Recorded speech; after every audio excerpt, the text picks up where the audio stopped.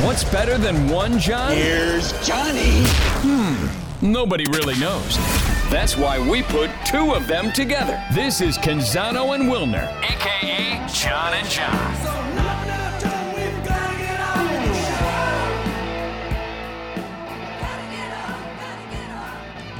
We are in crunch time of the Pac-12 football season. We got a lot to talk about on today's episode.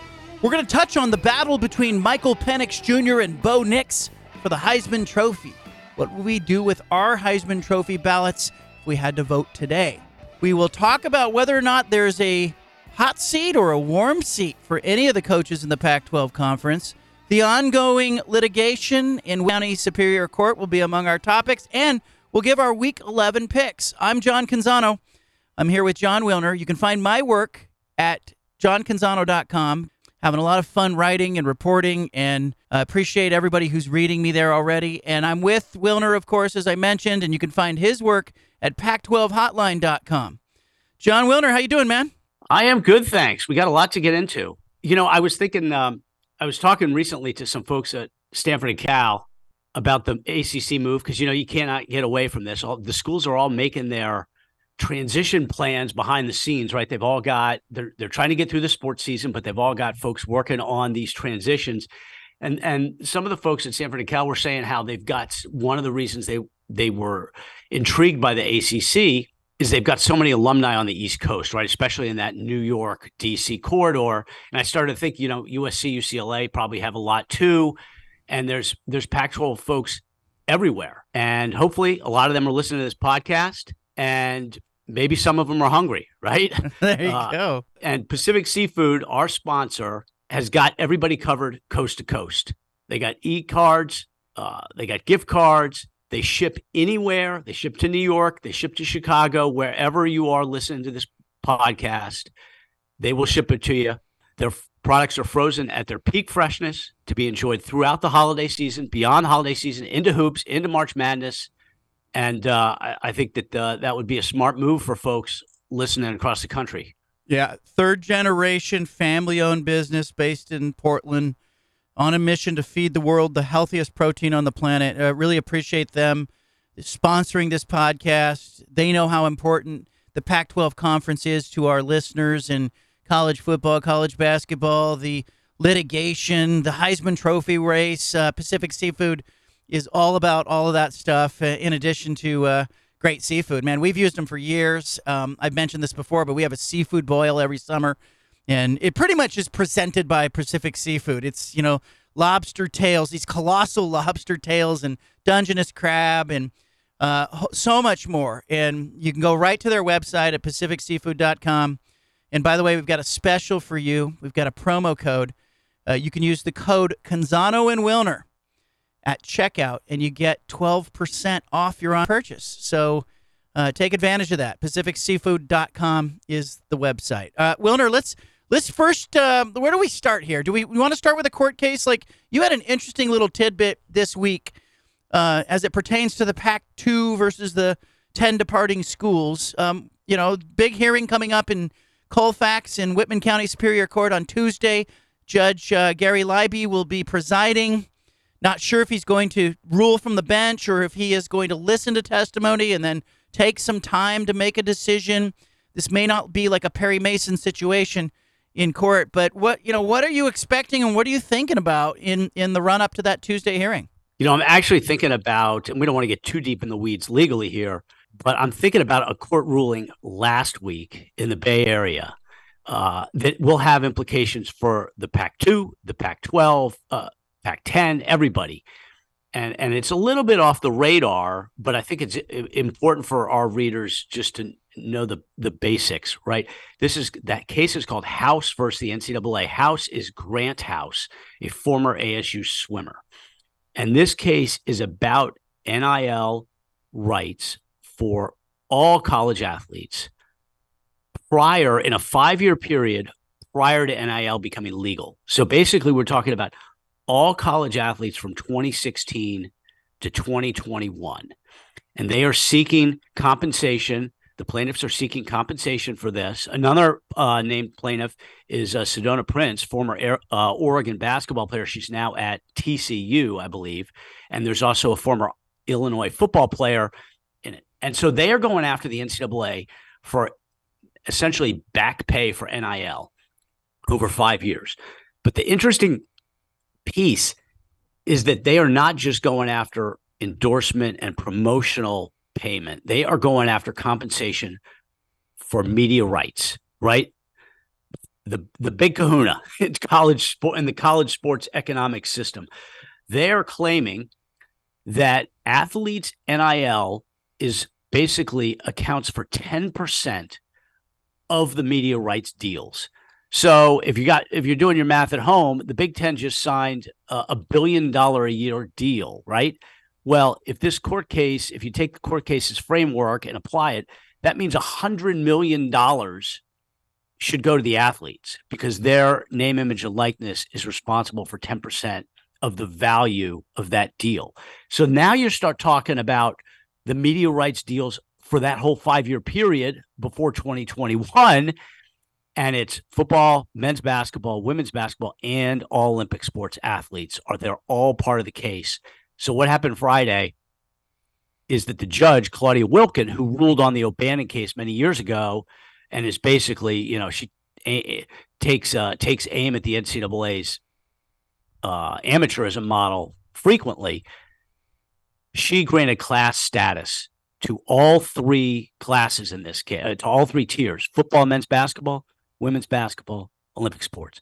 They are going after $1.4 billion from the NCAA.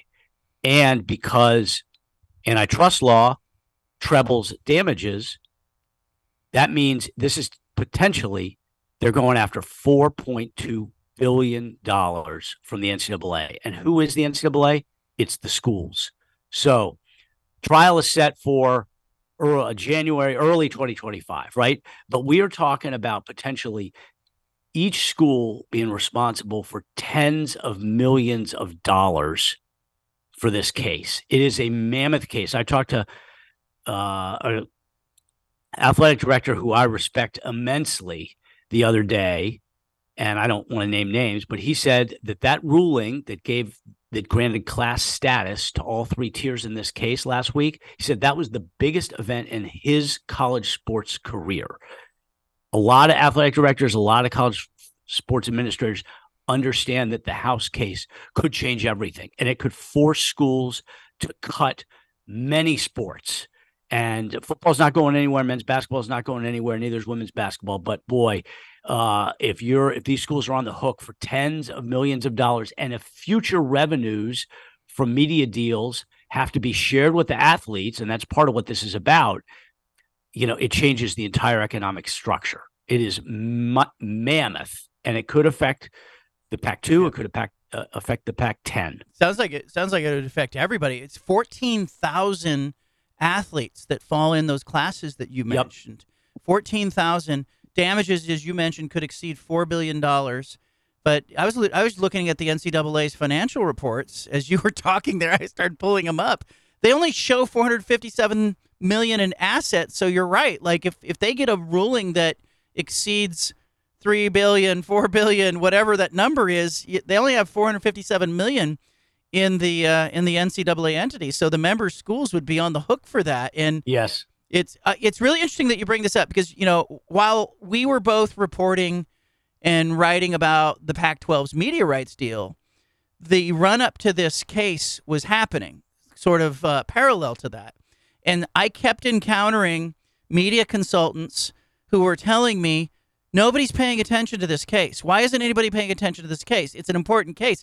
And some of them were consulting with the attorneys on one side or the other. And they said, you need to be paying attention to this. Even when the first bits of this started to become news stories, I think a lot of fans and a lot of media didn't understand what is happening. And I think you're right. Like, this is going to be a really important thing. Like, it may cause the NCAA to simply step back and go, hey, all athletes are employees, negotiate this.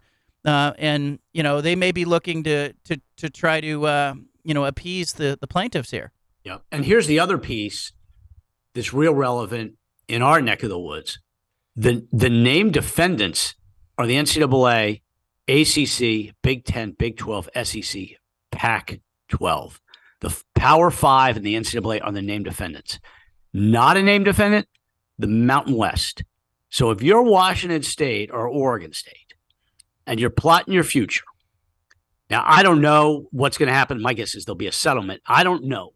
If you're Washington State and Oregon State, do you say to yourself, you know what? If we rebuild the Pac-12 and we're a Power Five or Autonomy Five in NCAA terms, if we're an Autonomy Five league, we could be subject to damages here.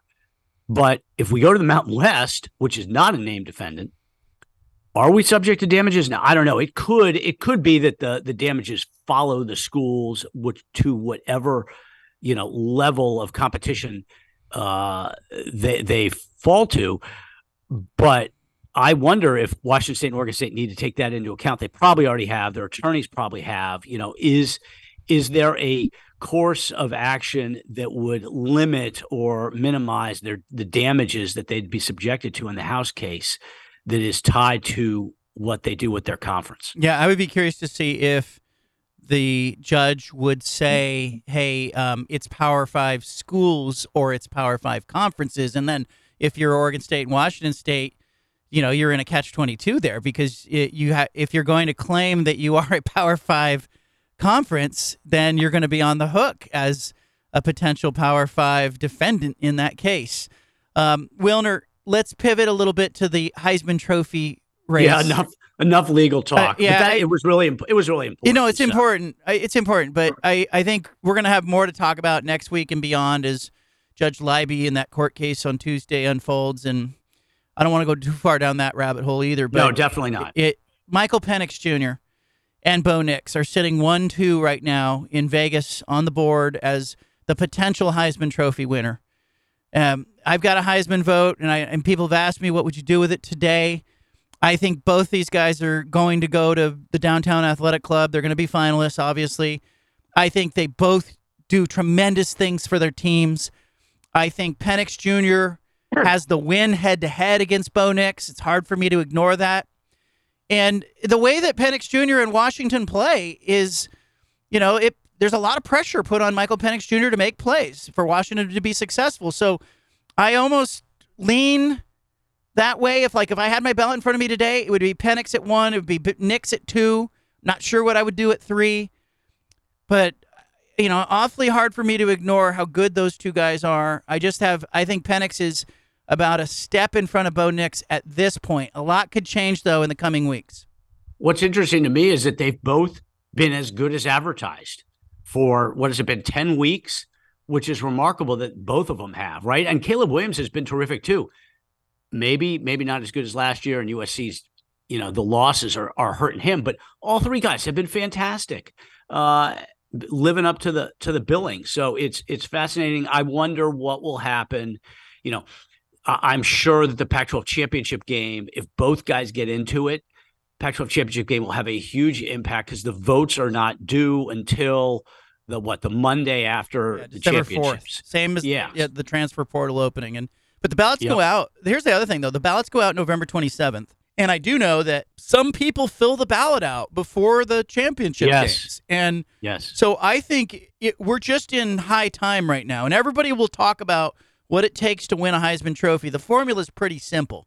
Your team has to be, a top 10 team. You need to be a quarterback, running back, or an exceptional playmaker at another position. You need visibility. You need to be on television. You need a Heisman moment. And people try to say that Michael Penix Jr.'s Heisman moment came against Oregon in the final minute. I don't think so. I think it was a little too early in the season in Week 7. So I think right now, Penix has got Saturday, he's got Utah, then he goes to Oregon State, then the Apple Cup, then a conference championship game. Bo Nix has got USC, the ASU. He's got the Civil War game and then a potential championship game. Look for a Heisman moment from one of those guys. So I don't think Bo Nix is out of this. I think he's right on Penix Jr.'s shoulder. He's a step behind him, though, at this point in my book. But Bo Nix has been so damn good. He beats you in so many little ways. And people who say, oh, he just throws a bunch of short passes, you're not watching him. He doesn't make mistakes. 2 interceptions, and one of those came where he hit a guy right in the hands and it bounced off his receiver's hands and ended up being an interception. Bo Nix does not make a mistake. And I think you have to, sort of acknowledge that Oregon is not Oregon without Bo Nix, and Washington's not Washington without Michael Penix Jr. But right now I have Penix Jr. in front of Nix. It's interesting, too, that the parallel between quarterbacks and teams, right? Penix ahead of Nix right on his tail. Washington ahead of Oregon right on Washington's tail. And it's all headed for this collision course in Las Vegas for the final Pac-12 championship game. I do wonder, what happens if Oregon wins the game, but Penix has better stats than Nix just because of the nature of the two teams' offense, right? Oregon's much more balanced. You never know, they could end up running the ball for 200 yards or something. Just how voters will parse team success versus quarterback play if it's really a head-to-head matchup in the championship game. Yeah, I think team success is a big thing, a big factor to a lot of voters. And it's not the ultimate thing, but it's a major factor. And even when you look last year, I put Penix second on my ballot last year. I turned it in. I had Caleb Williams at 1. I had Penix 2. And I remember thinking Penix is going to finish 5th, right? And no, he was only on 8% of the ballots last year, and it was because he didn't get votes in the other regions. There's 6 regions in the Heisman vote. He just didn't get votes. He didn't show up on ballots, and Washington wasn't a playoff team, and it wasn't anywhere near the playoff, even though they had a great record. They didn't get to the conference championship game, and so people held that against Michael Penix Jr. last year. So it's impossible to basically be a dark horse candidate from the West Coast, right? I mean, Christian McCaffrey is the best example. Nobody had any idea who he was when the season started, and he came up short, right? The only way you can win it if you play for the West Coast, in my opinion, is if you start the season as a front runner. Marcus Mariota was the betting favorite in 2014. Caleb Williams was, if not the betting favorite, very close, and everybody knew him from Oklahoma. And Penix started this year, and so did Nix, in the top group. So you had that name recognition in those 5 voting regions that are basically east of the Mississippi. I mean, it's crazy that North Dakota, South Dakota, all the way to Hawaii is one voting region for the Heisman, but that's just how they do it. Is anybody's seat warm? Hot? You see all these stories. Who's on the hot seat? Whose seat is warming? As they look at the Pac-12 standings, you've got a bunch of new coaches, right? Kenny Dillingham's at Arizona State, and Coach Prime's at Colorado, and you got Troy Taylor at Stanford, and you've got you got some new faces in the conference. So those guys are out. You're not going to fire somebody after 1 year, but Coach Prime's certainly not going to get fired for what he's done for Colorado. But where does your mind go when I say is somebody's seat warming? The first place my mind goes is that these 10 of the schools are trying to transition into new leagues. And do you want to take, even if you had a coach on the hot seat, do you want to take that extra level of complication with your football program and change coaches as you're changing conferences? Or does the change in conference make it, more sensical to switch? Because you're starting anew, you might as well start anew with a new staff. So I don't know which way some of the schools would break down on that. I think of 2 guys. I think if you asked Pac-12 fans, you asked everybody to satisfaction rating with your head coach, Chip Kelly would be at the bottom. Because UCLA, there's a lot of UCLA fans that just don't like Chip. They are scarred from the first few years. They just don't think the program is as good as it should be. And they would love a coaching change going into the Big Ten. Do I think UCLA is going to change coaches? No, I don't. I mean, he just got an extension. I think the Bruins want to stick with Chip unless the bottom falls out this season. The other one is Justin Wilcox. But, I mean, Cal doesn't have the money. Wilcox is signed through, I think it's 27 or 28. 2027, yeah, Cal doesn't have the money.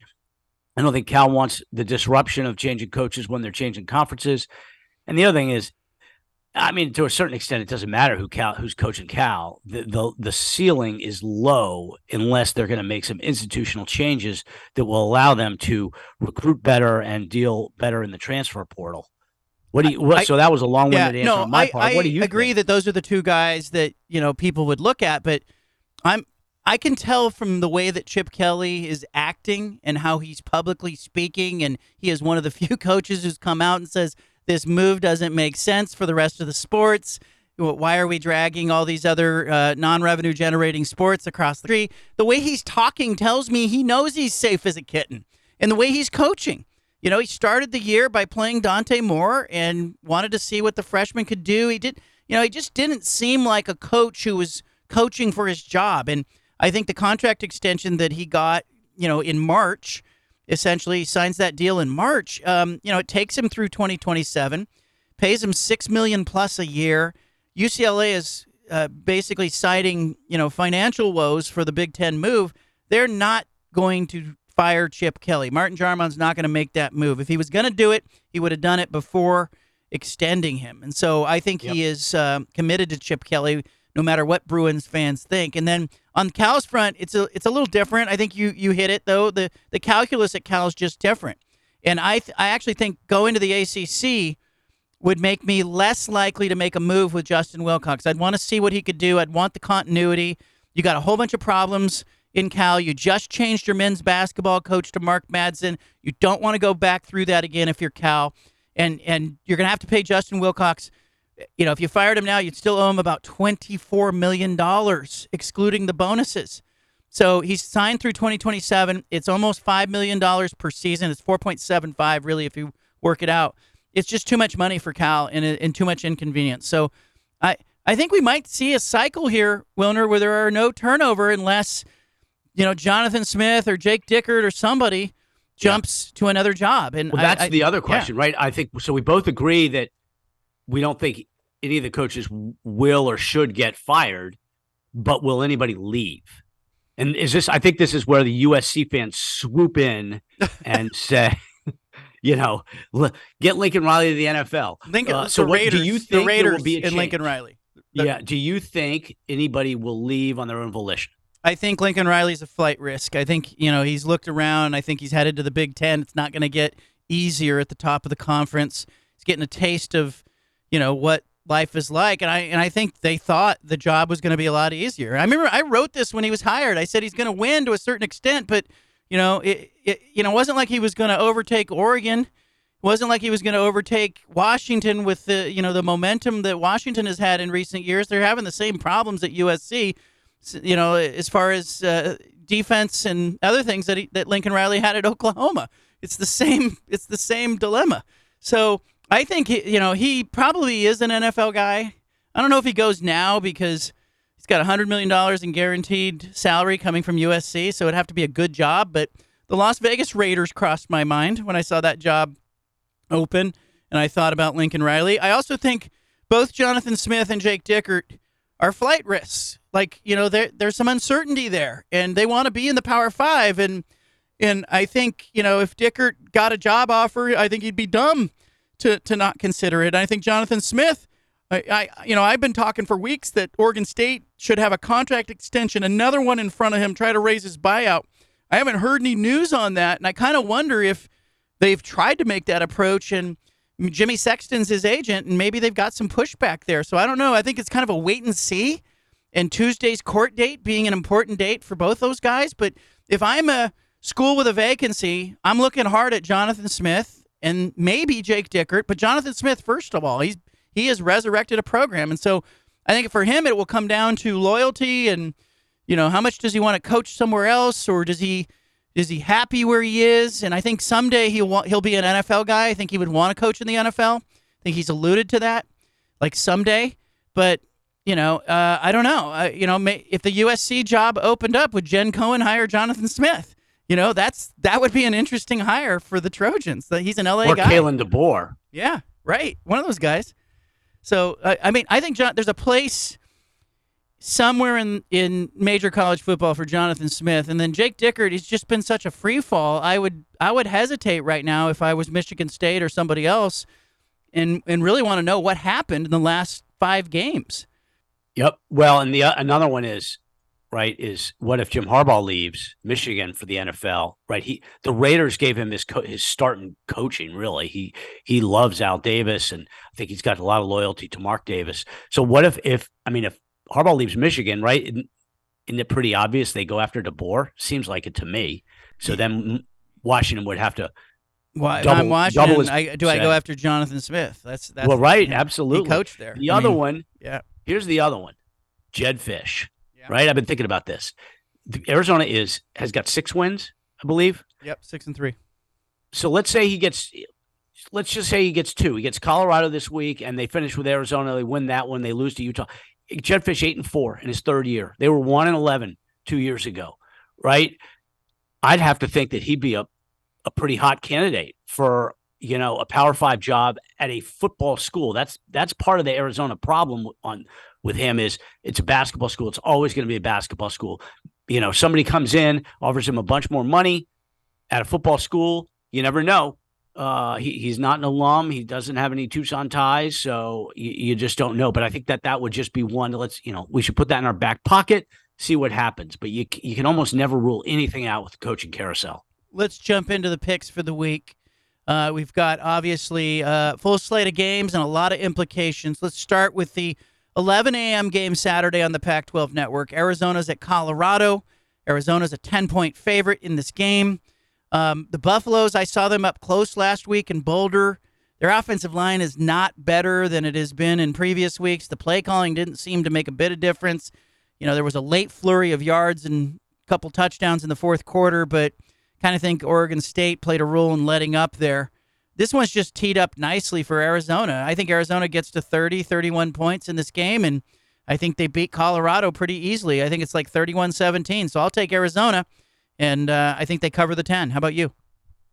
I just don't want to get in the way of the trend, right? Arizona is 8-1 against the spread this year, best record in the Power 5, and I think the only team in all of major college football that has the same record as UNLV. So you're 8-1 against the spread. I am staying. I'm not getting in the way. I'll pick Arizona. I think that their defense is really good, and Shadur Sanders is going to get pummeled again, and Arizona should win the game fairly handily. Utah at Washington, 12:30 Saturday, Fox. Utah opened as a 10.5-point underdog. It's now down to 9.5. Washington a 9.5-point favorite. I think Washington wins the game. I think they stay undefeated. Utah's defense, though, I think gives them a little bit of a test, and I think Utah will score some points on them. So I have it like 34-28 Washington, just because I think Utah shows up to play in games like this. They do. It's their last stand, really. If they want to have a shot at the championship game, I think they have to win this game. If Washington wins, Utah is eliminated from the number 1 seed because the Huskies would have a 3-game lead with 2 to play over them. And their chances of getting the number 2 seed would be slim and none. So to me, this is kind of like their last stand. And, they are a tough team. I think they'll play well. I don't know if Bryson Barnes can get it done in Husky Stadium. I'm also just checking the weather here on my phone. It's 50% chance of rain in that game. So I don't think the rain would bother Michael Penix, but I don't know about Barnes. I've got Utah to cover. Yeah. But I had to think about that one for a while because I think it's a tough assignment for them. Yeah, I think it's an interesting one in the Heisman race, too, because I think Penix against that defense, I think Heisman voters will be curious to see how he fares. Next game, we got Washington State at Cal, 1 o'clock kickoff on ESPN2. The Bears, last I saw at least, Bears were a 1.5-point favorite. It's almost a pick game in Berkeley. Boy, 2 teams that are struggling. I looked; they were both were 0 for October. They're really struggling. Home favorites. I love home favorites. Cal's a 1.5-point favorite at home. Home favorites have posted a record of 35-5 this season in the Pac-12. Cal is 2-0 as a home favorite. Cal's winning this game, Wilner. It's 31-28, but they're winning. I picked them too, only because Washington State they look just demoralized to me, right? They haven't figured out once UCLA, played that different formation against them with the defensive front in standing positions and dropping 8. Everybody's kind of picked up on that, and the Cougars haven't come up with an answer. They just can't figure it out, and I think they're really scrambling. I got Cal. I'm completely off the Cougar train at this point. Stanford's at Oregon State, 2:30 Saturday, Pac-12 Network. If people didn't catch it, the Beavers announced it as a sellout, which means every home game this season at Research Stadium, every seat got sold. That is pretty impressive. Like, they sold every seat. They've got standing room only tickets available, but that's it. They play Washington next week, so that game has been sold out for a while. But Stanford is a 20.5-point underdog against the Beavers. Stanford's been better. Troy Taylor's teams showed some life. They beat Colorado, great comeback, beat Washington State, competed well against Washington. But this is Research Stadium, and the Beavers are a different team at Research Stadium. So I have Oregon State winning. I think Stanford gets a late TD, backdoor cover. It's 34-17. So I guess I'll take Stanford in 20.5, but I think they're going to be down by 3 scores for in the second half. Yeah, no, it doesn't look good for Stanford, right? I think it's a bad matchup for them too. But I wonder, this is a little bit of a trap game for the Beavs, in my opinion. And the fact that the Beavers have a trap game speaks to what Jonathan Smith has done with that program, right? Because you only have trap games if you're really good, and otherwise you're on the other end of that. And I think Oregon State going to Colorado, winning that game. And everybody knows what they got next week and the week after with the Huskies and the Ducks. This one it feels to me like this one is, even though they're at home, maybe not coming with the full urgency because they got an eye on the Huskies. So I think Stanford could cover it won't be close at the end, but that's a lot of points. So I got Stanford to cover. Too many points. ASU's at UCLA, 6 o'clock Saturday, Pac-12 Network. UCLA's an 18.5-point favorite at home. Wilner, how do you see that one?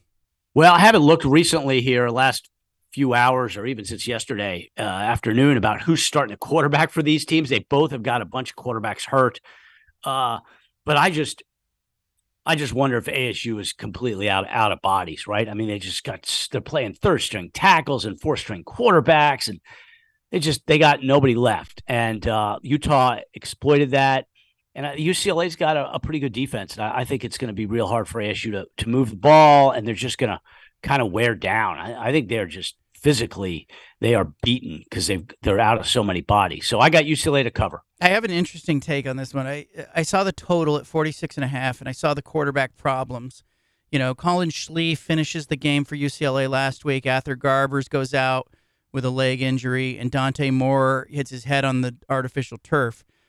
Ben Bulch, who covers the team for the LA Times, says that he saw Garbers at practice on Wednesday, moving slowly, limping, has a wrap on his right foot. Doesn't look like he's going to go. I think it's going to be Schlee. And I know Chip Kelly. I've watched him in situations like this. And UCLA's strength this year is not offense, it's defense. So I think UCLA is going to play this game not to lose. I think it's going to be one of these Chip Kelly games. He's done this before. I think they're going to run. I think they're going to shorten the game.